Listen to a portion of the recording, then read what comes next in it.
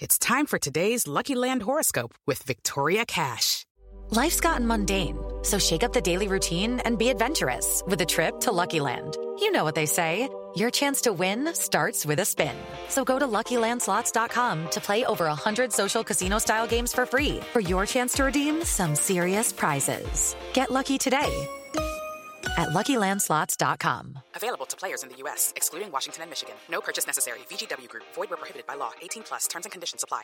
Hey guys, it is Ryan. I'm not sure if you know this about me, but I'm a bit of a fun fanatic when I can. I like to work, but I like fun too. It's a thing. And now the truth is out there. I can tell you about my favorite place to have fun. Chumba Casino. They have hundreds of social casino style games to choose from with new games released each week. You can play for free anytime, anywhere. And each day brings a new chance to collect daily bonuses. So join me in the fun. Sign up now at ChumbaCasino.com. No purchase necessary. VGW Group. Void where prohibited by law. See terms and conditions. 18+. With Lucky Land Slots, you can get lucky just about anywhere. Dearly beloved, we are gathered here today to... Has anyone seen the bride and groom? Sorry, we're here. We were getting lucky in the limo and we lost track of time. No, Lucky Land Casino, with cash prizes that add up quicker than a guest registry. In that case, I pronounce you lucky. Play for free at LuckyLandSlots.com. Daily bonuses are waiting. No purchase necessary. Void where prohibited by law. 18+. Terms and conditions apply. See website for details. Okay, round two. Name something that's not boring. A laundry? Ooh, a book club. Computer solitaire, huh? Ah, sorry. We were looking for Chumba Casino. That's right. ChumbaCasino.com has over 100 casino-style games. Join today and play for free for your chance to redeem some serious prizes. ChumbaCasino.com. No purchase necessary. Void where prohibited by law. 18+. Terms and conditions apply. See website for details.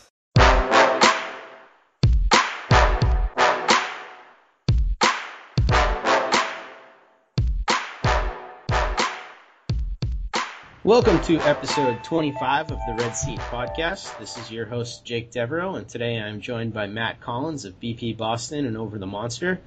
Matt, the Red Sox have clinched a playoff spot, so this is a market improvement from the last time we spoke together. Yeah, this is pretty awesome. The last few weeks have been so much fun. Yeah, a lot of catharsis after the two seasons that happened before this one. We can't claim to be a long-suffering fan base anymore because, just 3 years ago the World Series was won by this team. But I'm still going to claim that just because.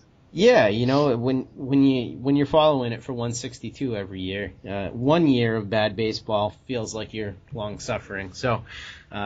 Yeah, it's just awesome. So we're pumped about that. We're going to be talking about that a bunch on the podcast, some implications about that.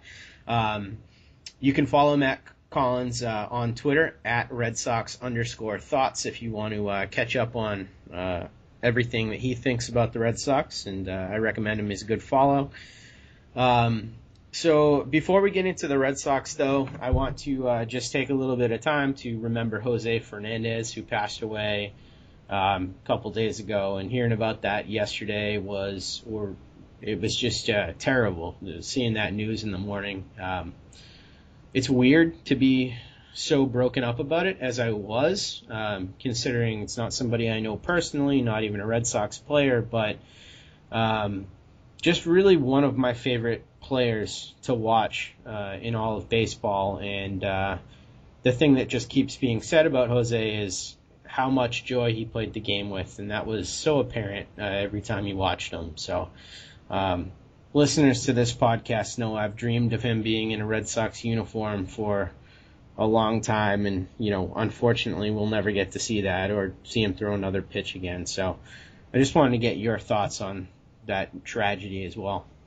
Yeah, it's like you said, it really is hitting hard with me, and I'm still kind of, I don't know if I would say I don't believe it or I'm in shock, but yeah, I don't really usually get affected by celebrity deaths, and I know we've had a lot of them this year, and it's obviously sad, but this one just, I really felt it. It's been kind of dragging me down for a couple of days.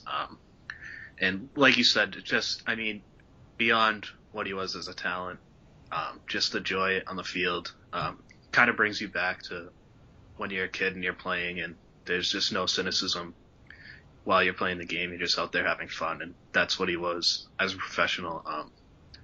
I'm not really sure there's anybody else like him in the game, and there were a few pieces about that I read yesterday. I mean, I read a lot, and I wanted to single out a few. First of all, Dan Le Batard wrote something in the Miami Herald that I would say is pretty far and away the best thing I read about him. That was my favorite too. Yeah, about his effect on Cuban Americans and South Florida in general, and just the inspirational story.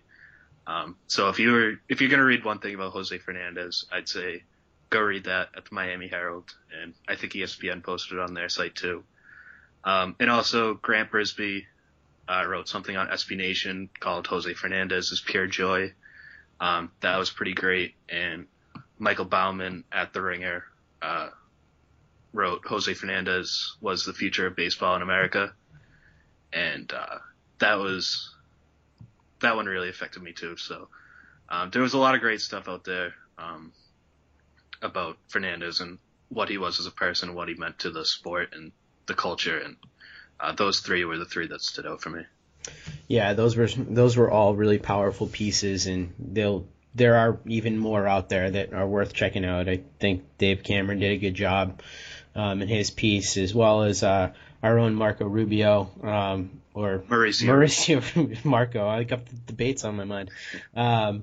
Mauricio Rubio on BP did a really good job as well. So lots of things to remember him. But I think the biggest takeaway that I got from all of these pieces is that there's this overwhelming suggestion going forward to honor the player that most exhibits his joy with some type of award named after him, a Jose Fernandez style award for bringing joy to the game of baseball. And I think that idea is really catching on amongst a lot of writers, and hopefully that something does come of that, because he was so special in that regard that I think that's an award that would be really great for the game in general. Yeah, I actually hadn't heard that before, but that I do like that idea. Yeah, well, either way, Game lost just a massive talent and a special person. So, all right, on to the happy news. The Red Sox have a 11-game winning streak right now, which is the best winning streak they've had all season. And I'm not a huge stat guy, so I don't know how long this is. When there's been a better one than this, but this is pretty awesome right now. They've seemingly won in every single type of game that they could possibly win in. Their magic number for clinching the division is all the way down to 2 right now. So we will be rooting against the Toronto Blue Jays to get that magic number down to 1 tonight. And they're currently tied for the number 1 seed in the playoffs with the Rangers. The Rangers do own the tiebreaker there, so if it ended today, the Rangers would still be the 1 seed.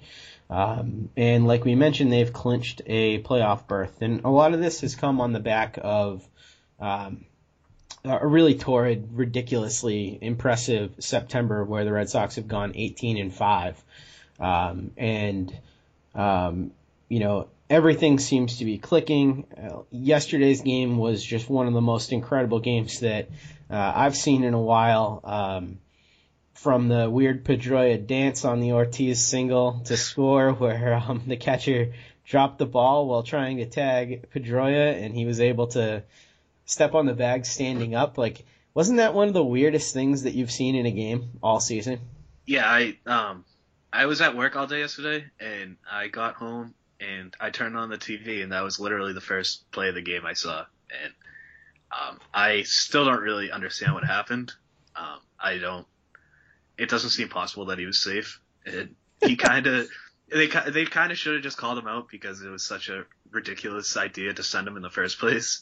But I mean, he somehow got around it. It still doesn't make sense physically how he's able to do that. But yeah, that was one of the weirdest plays I've ever seen.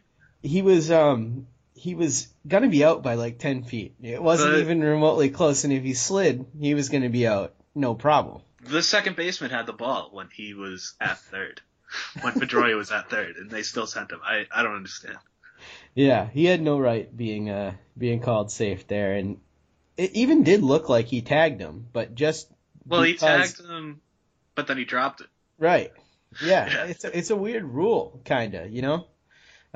It just seems to me like if I was the Rays, I would feel like as long as you got the tag in, like that should be enough. Well, so usually you're not tagging like at that angle when the player's moving backwards towards the plate. So usually when when you drop the ball, it's because of the contact. But I mean, that was just so weird. I don't know if he barely had the ball in his glove because he didn't tag him hard. He just like grazed his inner thigh and the ball popped out. I don't know. It was so bizarre. Yeah, it was a really weird play. And it was strange that the game even came down to that play. It was in the 10th inning when that happened, but the pitching was just silly yesterday. The Red Sox struck out a team record 21 batters in the first 9 innings, which would have been an MLB record had the game not gone to extras. They did end up striking out 23 total batters in 10 innings and sent down 11 in a row by way of the K, which was an MLB record that they did count. So the pitching was incredible and really kind of shocking that Tampa Bay was able to muster 2 runs with that many guys striking out. Yeah, like I said, I didn't see the game, but I saw Rodriguez's pitch count, so obviously it wasn't the most efficient kind of game with that many strikeouts, but the Rays are kind of a weird team where they strike out all the time, and they can still muster a few runs here and there. So I'll say that the biggest takeaway I had was that pretty much solidified Rodriguez's spot as the number 3 starter heading into the postseason. Yeah, that's an interesting topic, and one that we debated on the show last week, and I think when we did talk about it, it was coming off of bad starts by Eddie and Clay. And at the time, I was thinking to myself, you know, Pomerantz is probably still the guy here because he's been the better guy for the full season. But, you know, as of late, especially when you factor in this last start from both Clay Buchholz and Eddie, the numbers do definitely support Pomerantz being the odd man out of the rotation come the playoff time. Over the last 30 days, 23 innings pitched for Drew Pomerantz. He's got a 5.87 ERA. He's still striking some guys out, but he is walking a few extra than he had earlier in the season. Clay Buchholz, 25 innings pitched, 4.21 ERA. And Eddie is the best of the bunch with 33 innings pitched and a 3.78 ERA over that time. So punctuating yesterday's performance, I definitely agree that Eduardo Rodriguez deserves to be in the rotation, and I'm pretty sure I'm right there with you that Buchholz deserves that last spot, but can you make an argument for why Drew Pomerantz ought to have that spot over Buchholz or vice versa? So I think the argument for Pomerantz is that the upside is so much higher. Even when Buchholz has been at his best this year, he has most of those starts haven't really been like dominating strikeout performances. He had one against Tampa last month where he struck out 9. But most of his great starts have been like 2 strikeouts, 3 strikeouts, and kind of just relying on weak contact. And in the playoffs, you'd rather have that dominant guy. So Pomerantz definitely has that upside. We've seen that this year, both when he was in San Diego and then after he got traded to the Red Sox. The argument for Buchholz would be, I think that Pomerantz is just wiped. Yeah. He kind of just looks tired, and those innings might be catching up to him. So I think the last spot is all about Pomerantz. He can either pitch himself into it or pitch himself out of it in his last start. And I know we talked a little bit before we started recording that there's also the fact that Pomerantz has experience out of the bullpen, and he's a lefty. The Red Sox have been looking for that big lefty all year, and he can kind of serve that role. So whatever they decide, I really don't think Buchholz can do much to sway them. He's just kind of there. But I think either way, you're looking at the potential of a bad start and having to go to a bullpen game. So yeah, none of these guys look particularly dominant. Even as Buchholz has pitched better as of late and Pomerantz has kind of slid backwards the other way, Buchholz still has a few things that are really alarming. His K-minus walks rate is 5.4%, which is amongst the worst marks in the league at that point. Pomerantz's is still a fairly healthy 14.9%, but when you dig in a little bit deeper, people are teeing off on him over the last 30 days at a 280 batting average. So that ball looks like a grapefruit coming out of his hand to the batters currently. It's not great. Yeah, the home run issue is real with him. I mean, since coming to the Red Sox, he's had one start where he didn't give up a home run. And he has the talent to make that work. If he's pitching well, then those home runs are probably going to be solo home runs, and he'll give up 1 or 2 runs, and that's fine, obviously. But when he's not really getting the strikeouts and he's putting more balls in play, that home run's probably more likely to be a 3-run home run and just blow the game open. So I'm interested to see how he looks in his next start, and if he doesn't have that same crisp stuff, then I don't think you could put him in the rotation. Yeah, it'll definitely come down to the wire, these last few decisions. And we've got 6 games left in the season, 3 more against New York, at New York, and then 3 at home versus Toronto to close out the year. So things are still up in the air with seeding, and I think things are still up in the air with finalizing the 25-man roster. But first I want to talk about the seeding before we get into what we're thinking is the best for the team in terms of the 25-man. As I mentioned, they are tied for first with the Rangers right now. I think they're a game and a half clear of the Indians at this point for the 2 seed. But, from talking to you pre-show, there are some benefits to the Red Sox not chasing down that 1 seed and not ending up with that. So can you talk about that a little bit, Matt? Yeah, so it's kind of twofold. First of all, obviously the top seed plays the wild card winner. And right now it's looking like Toronto might be that team.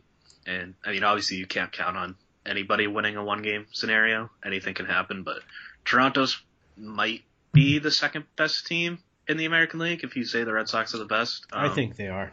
Yeah, they're a really scary team. So having to play them in the first round would obviously kind of suck. And then there's also, if you got the 2 seed, you'd be playing Cleveland. And they look a lot worse than they did a few weeks ago. They've lost Salazar and Carrasco, which is 2 huge parts of their team. They're kind of built around the rotation, and now 2/3 of their 3-headed monster are hurt. So I don't think there's any doubt that I'd rather play Cleveland. On the other hand, I don't think you try to lose games. I mean, I just feel like that's just a mistake. You don't want to lose momentum. Even I don't know, people don't really believe in momentum, but I kind of do, and I kind of feel like they're on a roll right now, and you don't worry about seeding. You just play as well as you can, and then you play who you play in the playoffs. If you're going to win a World Series, you're going to beat the best teams. So whether you play them in the first round, second round, whatever, you're going to have to get by them eventually. And also, even if they do play Toronto just had to play an extra game, and their number one starter gets pushed back a game or 2. So there's a definite advantage to having played a wild card team. So I'd rather play Cleveland, but I don't think it's a huge deal if they get the number 1 seed and end up having to play Toronto. Plus, there's a chance they have to play Baltimore or Seattle or something, and then it looks great. Yeah, I mean, and the whole thing is that Toronto hasn't been playing great baseball as of late. Anyhow, yeah. They've been getting by and especially doing better in the last week or so. But they haven't been dominant, and even since Cleveland's gone down with these 2 injuries, they're still 14-9 in the month of September. So they've been playing pretty good baseball in their own right. So I think it's pretty clear, and I don't know if anybody would really argue too much in the other direction, that the Red Sox are in the best position right now out of all the teams in the American League heading into the final week of the season. So whoever they play, I think Red Sox fans will feel pretty confident about whatever matchup it is. Obviously, like you said, I agree with you. Toronto's going to be the scariest, but not all that different. These three teams from each other. No. Talking about they're all good. I mean, it's the playoffs. Yeah. You're going to play a good team. There's no avoiding it. Yeah, exactly. So it'll be interesting. But as far as the 25-man roster goes, there are a lot of decisions to be made. So we both tried to formulate what we thought were our best options for a 25-man roster. We shared the same 1 through 9, obviously: Pedroia, Bogarts, Ortiz, Betts, Ramirez, Shaw, Bradley, Leon, Benintendi. We had 3 out of the 4 same bench guys with Brock Holt, Chris Young, and Aaron Hill. We differentiated on the catcher, though. We had I had Vasquez as the backup catcher, and you had Brian Holiday. And that's really going to come down to whether or not the Sox have Pomerantz in the rotation, or if they don't have Pomerantz in the rotation, right? I think so. I think if Pomerantz in the rotation, then Holiday's almost definitely the guy. If he's not, it's a little closer. I'm still not positive that it would be Vasquez. He's played 1 game, right? Or he started 1 game. So we'll see how they use him in this last week. And if they use him a little more, then that would be a signal to me that they're probably going to take him. But there's still the fact that he can't really hit. And I know Brian Holiday can't either, but I might have more faith in Holiday at the plate than Vasquez right now, which, it's picking between 2 pretty awful guys. So yeah, if either are at the plate, we're pretty much screwed, right? Yeah, if Holiday is the personal catcher for Pomerantz, then he's going to have to hit. But, it's one spot in the lineup, and it's catcher, so nobody can hit a catcher. But ultimately, I don't think this is a huge deal either way. They're both, very minor players, so. Probably not going to be getting meaningful at-bats. They'll be... I would hope not. Yeah, exactly. And the reason why I opted for Vasquez is just because I think with his... slightly better defense, he gives you a few more options late in the game. I think if you're going to pinch hit, he's a good pinch hit for a catcher like Sandy Leon. That's a possibility to bring him in as a defensive replacement. So I still like his arm, and I like some of the things I see from him. Yeah, I have no problem with him on defense. He's obviously great back there, and I can definitely see that as a reason to keep him. So as the rotation shakes out right now, Price is going to be pitching tomorrow, which would also have him pitching the last game of the season, which presumably lines up Rick Porcello to pitch game 1 of whatever playoff series they're going to be playing in. So after Price and Porcello... Well, I think I wanted to talk just for a minute about that game 1. Sure. You wrote about that this week. I'm utterly fascinated by this question. I don't really have a strong opinion either way. I just think it's a fascinating discussion. Do you go with the... I don't think this is a controversial statement to say that Price is more talented than Porcello. No, Porcello's been better. For sure. So do you go with the guy who's been better on the whole all year, or do you go with the guy who's more talented and has more upside? And I really don't know what I'd do. It's a good problem to have, and either way, whoever doesn't go then is going in game 2. But just symbolically, I think it's a really interesting question. Yeah, I think that if I was a betting man, I'd say there's an 85% chance that Farrell is going to lean towards Porcello. The guy who is going to be at least a 22-game winner going into the playoffs, and who's pitched to a 2.5 ERA here in the second half of the season, doesn't walk anybody, seems to be in just complete control. That game against the Orioles, where he had the complete game in 89 pitches, was amongst the best pitching performances I'd seen all year from anybody. So I think just based on how hot he is, and I know that Price has been hot in his own right, but it's just that he's a next level type pitcher. And also, I think you got to factor in a little bit that this game is likely going to be at home for the Red Sox as well. And righties perform better at Fenway typically. So That would be the way that I would lean, but I can certainly see the argument for the statistical darling that David Price is, and he is the $210 million pitcher that they paid for in the offseason. Yeah, I mean, when you sign him expecting to start him game one, but you also didn't expect Porcello to do this. When I wrote about it, I ended up saying that I would probably go with Porcello, but again, I wasn't very strong on that. I think Porcello has a higher floor, which when you have an offense that the Red Sox have, that's probably a better thing just to get off to a good start. And even if Porcello gives up like 4 runs in 7 innings or whatever, the Red Sox are good enough to overcome that, and that's probably the worst case scenario. So I'd probably opt for the higher floor, but at the same time, if you're facing Corey Kluber in game 1, you might want the higher ceiling because maybe the Red Sox can't score more than 1 run off him. So, right. I don't know. I keep going back and forth. Either way, like I said to Ben last week, either way, we're going to be really happy with whoever's out there, right? Oh, yeah, it's a great problem to have. You have 2 great pitchers, and deciding who to start game 1 is it's a hard question, but I don't think it's super stressful because you're happy with the result either way. I think there's a good aside here that we should probably take. Nick Kanellis also wrote a piece about the Red Sox playoff rotation and whether or not it was championship caliber. He wrote that piece today, actually. And I just wanted to compare Price and Porcello a little bit to some of the other 1-2s that have been on the other Red Sox World Series championship teams. So in 2004, it was Schilling and Martinez. And in 2007, it was Beckett and Schilling. And in 2013, it was Lester and Lackey. But when you look at numbers like DRA and FIP and WARP and all those different numbers, these two in Price and Porcello this year might be the best 1-2 that the Red Sox have had since Schilling Martinez in 2004. If you go all the way down the line and compare all the numbers, it's a really good top 2. Yeah, it's definitely a strength.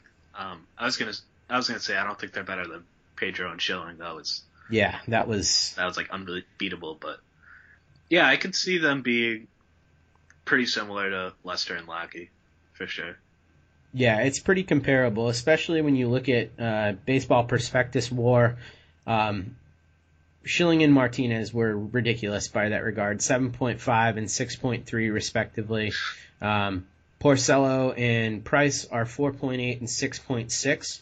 And that total is better than what you get from either Beckett Schilling in 2007 or from Lester Lackey in 2013. So slightly better numbers there. But either way, this has been the formula for the Red Sox when they've won championships. So it's good to see that, that's still there and available for this run. Yeah, definitely. So as far as the rest of the rotation does shake out, though, you're sold after this last week that it's 100% Rodriguez and probably Buchholz going into the rotation.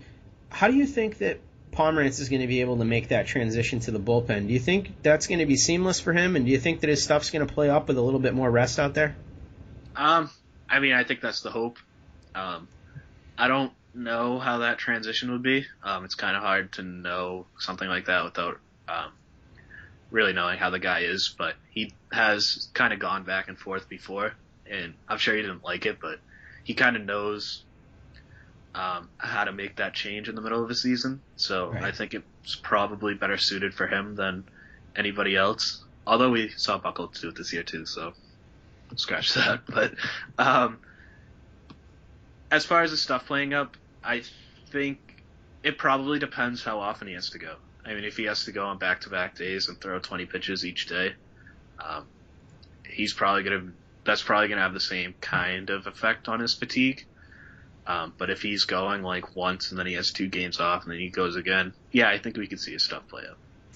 Yeah, I think so too. But one of the things I want to mention is that in 2015, where he did pitch most of his innings as a reliever, he wasn't a particularly dominant left-handed reliever in that throughout that year. I mean, he was dominant versus lefties, which is great, which is what you want to see. Lefties batted just 146 off him that season, but righties did bat 255 off him. So he wasn't overpowering like he is now. I think he's probably a better pitcher overall than he was in 2015, so maybe those numbers would play up against righties as well. But we're looking at a guy who will, at the very least, be able to get out lefties probably more effectively than anybody that the Red Sox currently have in their bullpen. Yeah, definitely. I think last time we talked, Rodriguez wasn't doing this, and I kind of mentioned that Rodriguez might be able to be that guy, because Pomerantz had obviously been outstanding at that point. But the same goes here. The Red Sox haven't really had a big-time lefty since Andrew Miller left, and even if this isn't Pomerantz's long-term role, he could step up and be that guy in the playoffs, and that could be huge.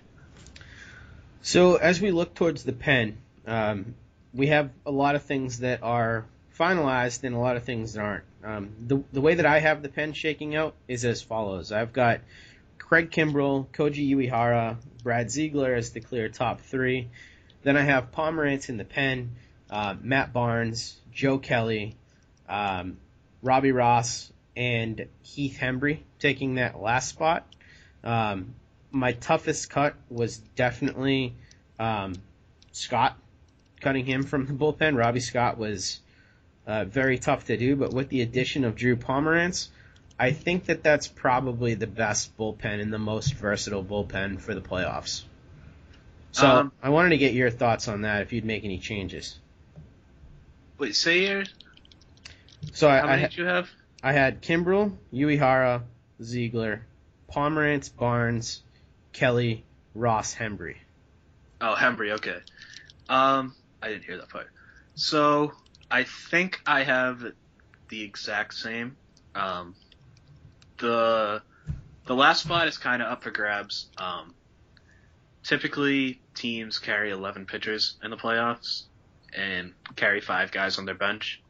The Red Sox probably don't need that 5th guy on their bench because they don't really use their bench that much.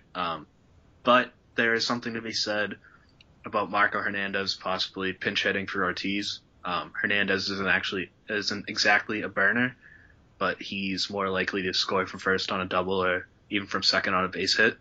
So they might want to carry him just for that purpose. But I think that spot would probably be better used for another pitcher, especially a guy like Hembree. Like we were talking about, Buchholz isn't exactly a sure bet to go more than just a few innings. So Hembree can be that guy to come in and throw 3 scoreless innings out of the bullpen, and they can still use Pomerantz in that kind of loogie role. Mm-hmm. And I know you talked about Robbie Scott. I think if Pomerantz does end up being great in his next start and makes the rotation, then I'd put Scott in there over Hembree to be that left-handed guy. So ultimately, I think I agree with you that it's Hembree, but I think there's a solid argument for Hernandez, and depending on how the rotation shakes out, Robbie Scott could replace Hembree. Yeah, the last spot of this 25-man roster is going to be painful for somebody that's going to be left off, because if any of those 3 of Hembree or Robbie Scott or Marco Hernandez are left off, there's a great argument to be made for any of them being on the roster over somebody else. And I think the reason why I have to have Hembree on this roster is because he's absolutely killed right-handers all season long. And over the last 30 days, he was sent down for a little bit and he got a little bit of extra rest. He's come back and he's been one of, if not the most effective reliever for the Red Sox over that period of time. The guy's got a 148 batting average against over that period. And he's got a 2.25 ERA with a .88 whip over that span. While he's just striking out everybody. He's got a 26.7% K- walk rate over that time, which is it's Joe Kelly-esque, and Joe Kelly's been very good over the last few weeks as well. So it's going to be tough to leave him off. But when you look at what Robbie Scott's done over the 7 or so innings that he's appeared, it's hard to find a fault with him either. If you're looking at guys to cut over the last 30 days, I think that, I mentioned it to you off air, Matt Barnes and Robbie Ross have had a little bit of a tougher go of it, but I think those guys are safe enough with what they've been able to do over the course of the whole season. So it's going to be a tough cut any way you look at it. Yeah, I'm a little higher on Robbie Ross than you. I'm a pretty big Robbie Ross fan, even if he hasn't been the same. But I think, like I said, Hembree, I've kind of been shocked by how well Hembree does in these multi-inning stints. I don't think he's gotten enough credit for that this year. That wasn't really his MO coming into the season, but he's been pretty outstanding in these long relief stints, and that can be a valuable thing because everybody has a shorter leash in the playoffs, and especially a guy like Buchholz, if he looks bad in the second inning, if Hembree's in the bullpen, Farrell won't be scared to pull Buchholz that early and just say, Heath, go give me 3 scoreless innings, and then you have a couple games off. And who else in the pen can you say that about? I mean, maybe you can use Pomerantz like that. If it would be Pomerantz. In that situation, you could make the argument for Kelly too, that you could throw him multiple innings. Yeah, you could. I don't know. I don't have his game log in front of me. I don't know if he's done that lately, or if he's just been kind of doing 1 innings.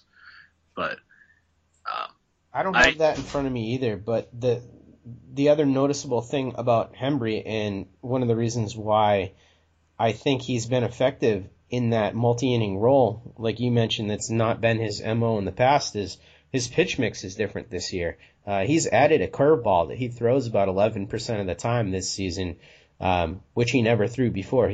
Before that, he was basically a fastball slider guy all through his career. And I think adding that third pitch has allowed him to go a little bit deeper into games. Yeah, that's interesting. It makes sense. Because, he's been going through the order multiple times. So that does make sense. And like I said, it comes down to the rotation for me. If Pomerantz is in the bullpen, then they don't really need that other lefty. And I don't really think they need Marco Hernandez, so that leaves Hembree as the last man standing. Yeah, I don't know what Marco Hernandez really adds for you that you can't find in Holt or Young or Hill. So I think it would just be that you would rather not waste Holt as a pinch runner. Right. And I don't think Aaron Hill can really be that guy. But Young can be a pinch runner, though. Yeah, but I think you'd rather use him as a pinch hitter. Right. If there's a lefty on the mound late in the game, that's Young's ideal role. Well, anyhow, any way that this works out, the Red Sox are going to have a really impressive roster from lineup to defense to pitching. Everything's working out, and the fact that we're agonizing over who's going to be the bullpen arm that's cut at this point is impressive in its own right. That we're not saying, all right, these are the 4 guys that are good, and these other 4, let's just hope when they get in the game. The fact that we have 8 effective pitchers to think about throwing out there is awesome. Yeah, definitely, especially when you think about where they were a month ago and how bad this bullpen looks. Yeah, absolutely. So, as we head into this last week of the season, the pageantry with David Ortiz is going to be absolutely off the chain with how much he's going to be honored, first at Yankee Stadium and then at Fenway, which I'm sure is going to be just a multi-day celebration to all things David Ortiz. So I wanted to talk about Ortiz a little bit, talk about some of our favorite moments about his career and things that he's done, and also give some stats about David Ortiz. So I guess I'll start off with the stats about what he's been doing this year that are really just pretty incredible for somebody who's age 40. We already know that he's broken the record for most home runs in a final season of any player, most RBIs in a final season. But when we dig a little deeper, he really is one of the best baseball players playing this year and one of the best hitters. By true average, which is a BP stat, he's got a 320 true average, which is sixth best of his entire career. A 3.9 Baseball Prospectus WAR, which is fifth best of his career if the season ends today. Second best slugging percentage of his entire career, which is second only to his 2006 season where he hit 54 home runs and became the all-time Red Sox home run single season leader.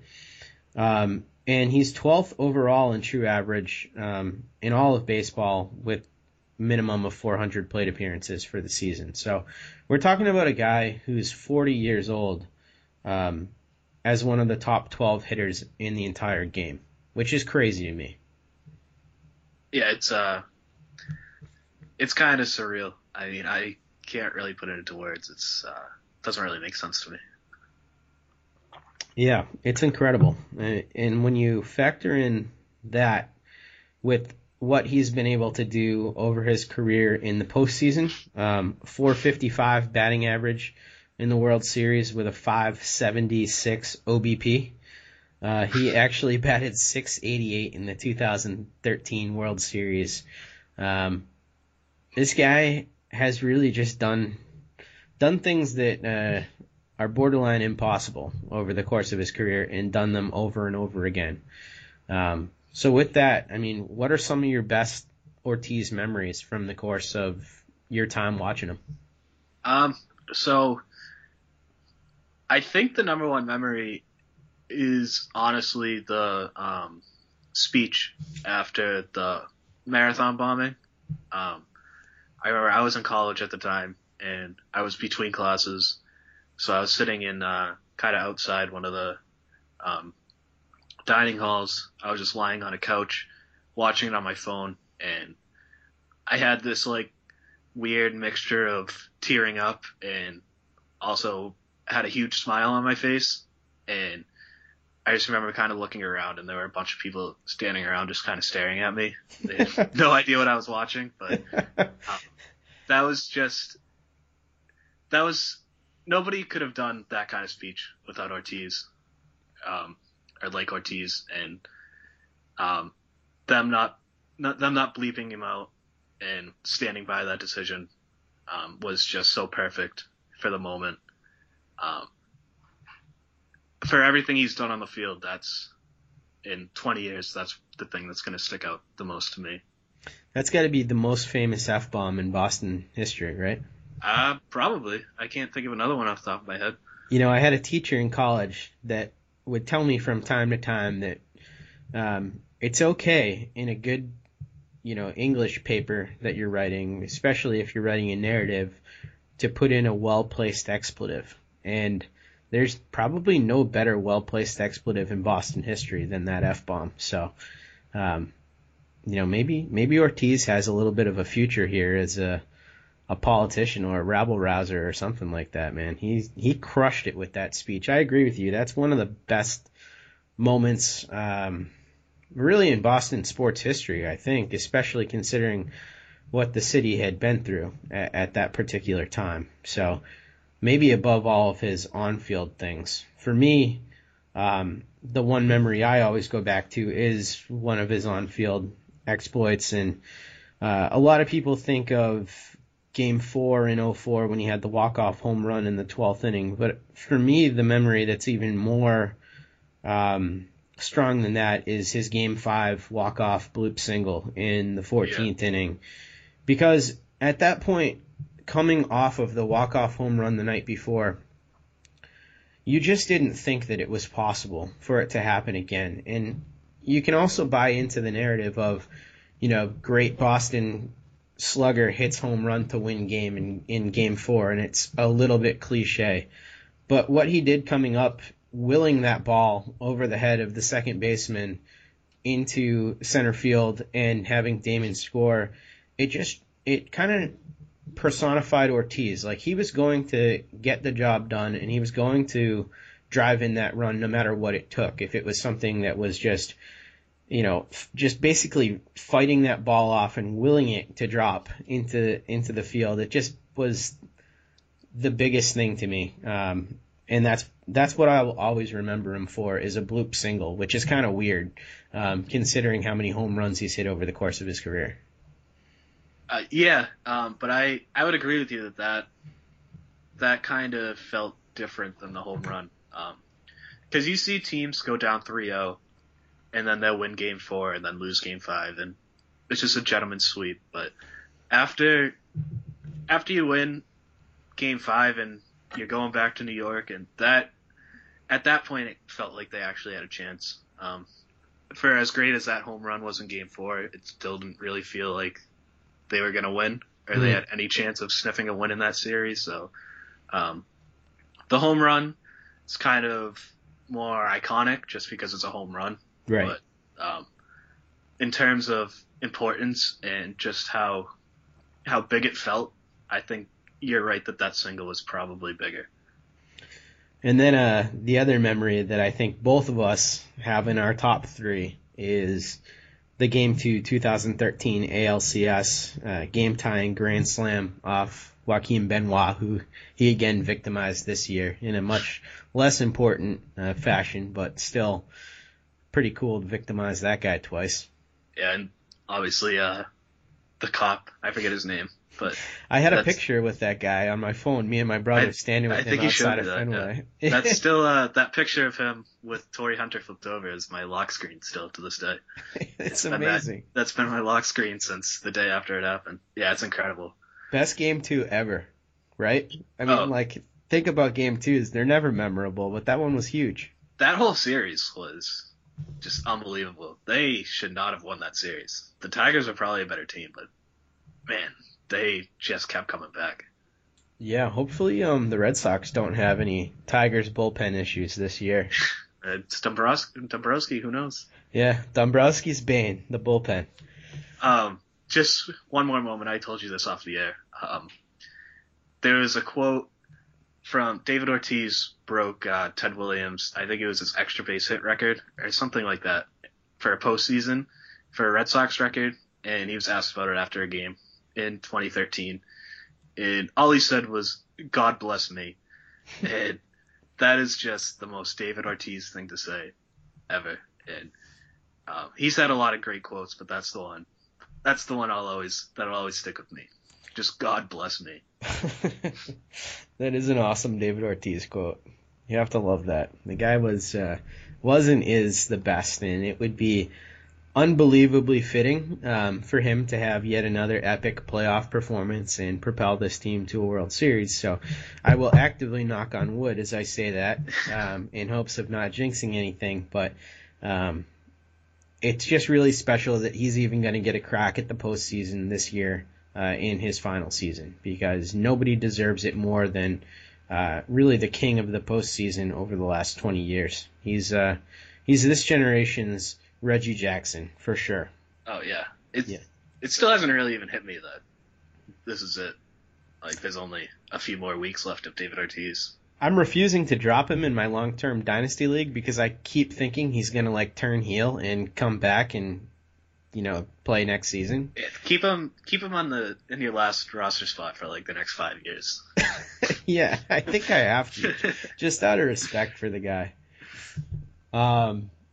So one more topic I wanted to touch on before we head into talking about matchups and kind of closing out the show is kind of where we rank Ortiz amongst the pantheon of Red Sox greats, because the Red Sox have had just so many good players over the course of their history. Guys that come to mind: Ted Williams, Carl Yastrzemski, Wade Boggs, Bobby Dewar, guys that go all the way back.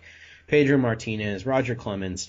Having been an organization for so long, there's just so many guys, and that everybody knows the retired numbers and how they've affected the city and all of that. But I wanted to get where you would rank Ortiz amongst all those great players, and maybe give me your top 5 players of all time in Red Sox history, and not necessarily by numbers, because I don't think this is the type of thing that you rank by numbers,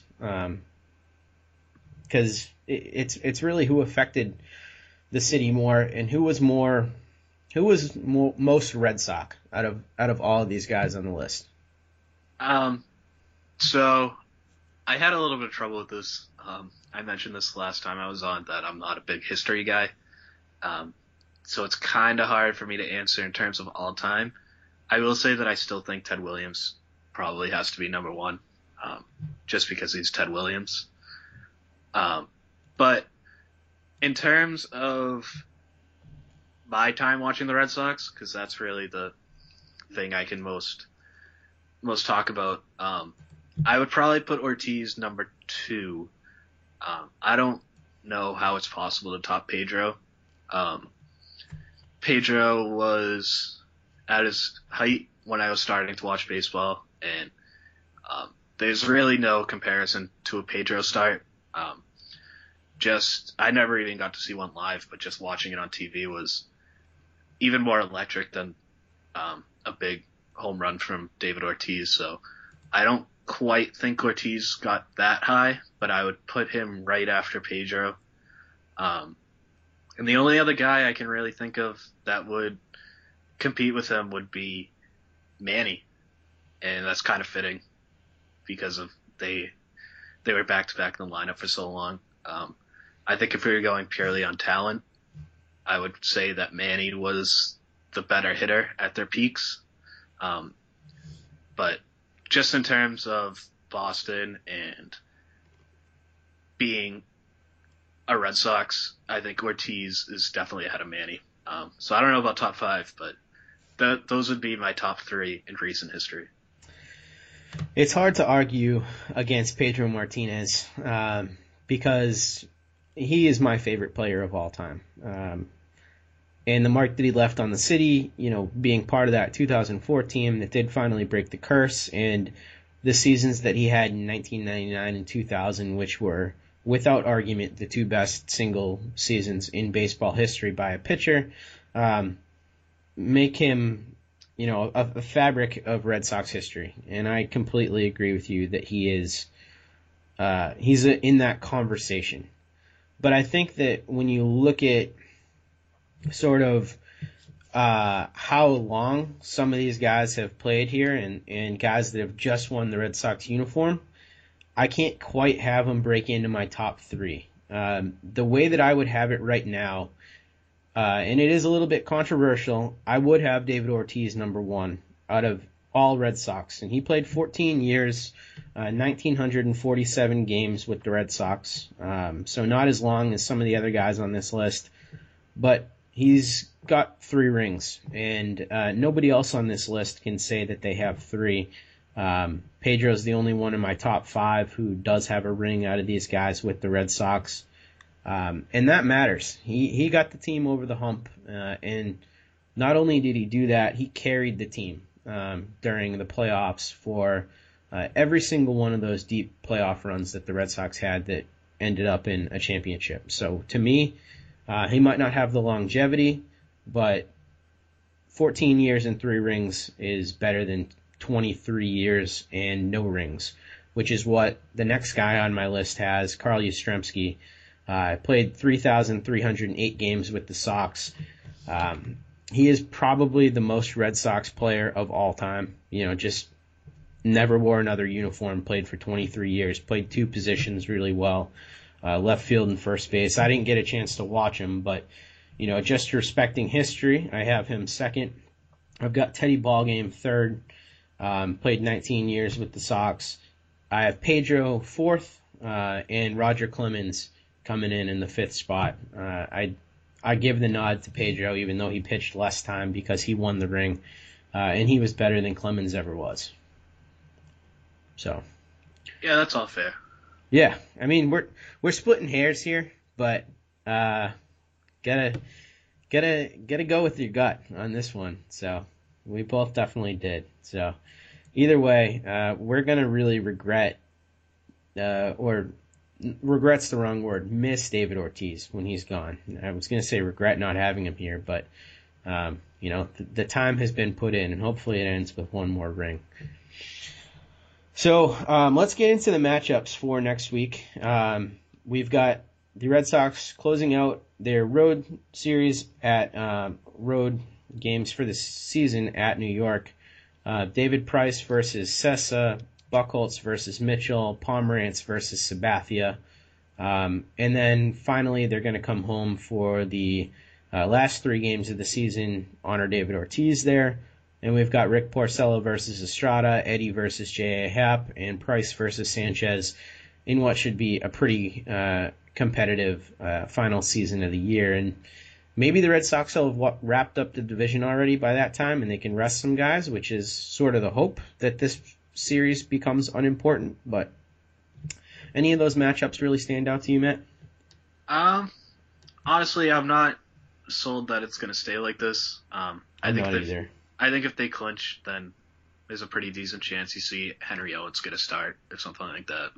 Or they just go with a bullpen game and just use the guys who probably aren't going to pitch in the playoffs. But so I think what I'm more looking forward to is what did they do at Yankee Stadium for Ortiz, and how many home runs is he going to hit? He has to hit at least one in his last series at Yankee Stadium. Oh, yeah. And then just what they do at Fenway for Ortiz. I feel like, they should, barring any disaster, they're going to win the division. So for me, this week is just all about Ortiz. Yeah, I agree. It's the hay's in the barn, so to speak, and it's the pedal will be on the metal until the division is clinched, because that is so important this day and age, and I think the Red Sox really want that to happen. So I expect that to happen in the next few days, and hopefully that can be done as early as Tuesday. But after that, you're right, it is going to be all about Ortiz. And I wanted to ask you real quick before we sign off here, was there a favorite gift that you saw Ortiz get over the course of his stadium tour? Because really every place he's been to has given him something. I think the dugout phone was pretty incredible. He was pissed about that, though, kinda. Yeah, I kind of don't blame him, but at the same time, he's got to own up to that. It happened. Yeah. It is super weird that they kept that phone for so long. I don't really understand why they did that, but they did, and I thought that was funny. And also the fact that their video to honor him was just home runs against the Yankees. That was pretty great. And then Joe Girardi got pissed about that, which made it even better. So I think Baltimore has done the best so far. I kind of hope that the Yankees top it. The Yankees have to do something. I don't know what it's going to be, but they have to do something great. Yeah, the Yankees are going to do something really cool. I can just feel it. It's going to be awesome. But I think that you're right on with Baltimore having certainly the funniest of all the celebrations. But I think that in terms of meaningful gifts, the coolest thing that was given to David Ortiz was in Seattle when they framed his first that was cool. contract. And I thought that was just crazy. Like, they just dug that piece of paper up. I don't even know, where do you even find that thing? I think he signed it when he was, 16? Yeah, something like that. So just to have that hanging in your house is pretty cool. I'm sure he's not even had the time to reflect on, going from David Arias at 16 all the way to future Hall of Famer, hopefully, where he ends up. But he's going to look at that for a while and think pretty deeply about it, I'm sure. So, and also the Padres, the gift wasn't that great. It was like a surfboard or whatever, but the fact that Don Orsillo did that ceremony and it was on NESN, that was pretty great. Yeah, I did like that. That was cool. That was really cool. Good to see Don again, and hopefully gave him a little bit of closure too, because he was pretty hurt about the way things went down. As he should have been. Yeah, definitely. So for everybody tuning in, you can subscribe to our podcast on iTunes. You can also do so on Stitcher. You can rate and review us on both places. And if you would like to ask us a question in the last few weeks about anything about the playoff roster or anything like that, you can submit a question to us via a question box on BP Boston. Click on any of the podcasts and you can do it there. You can follow us on Twitter. You can follow Matt at Red Sox _thoughts, and you can follow me at DevJake.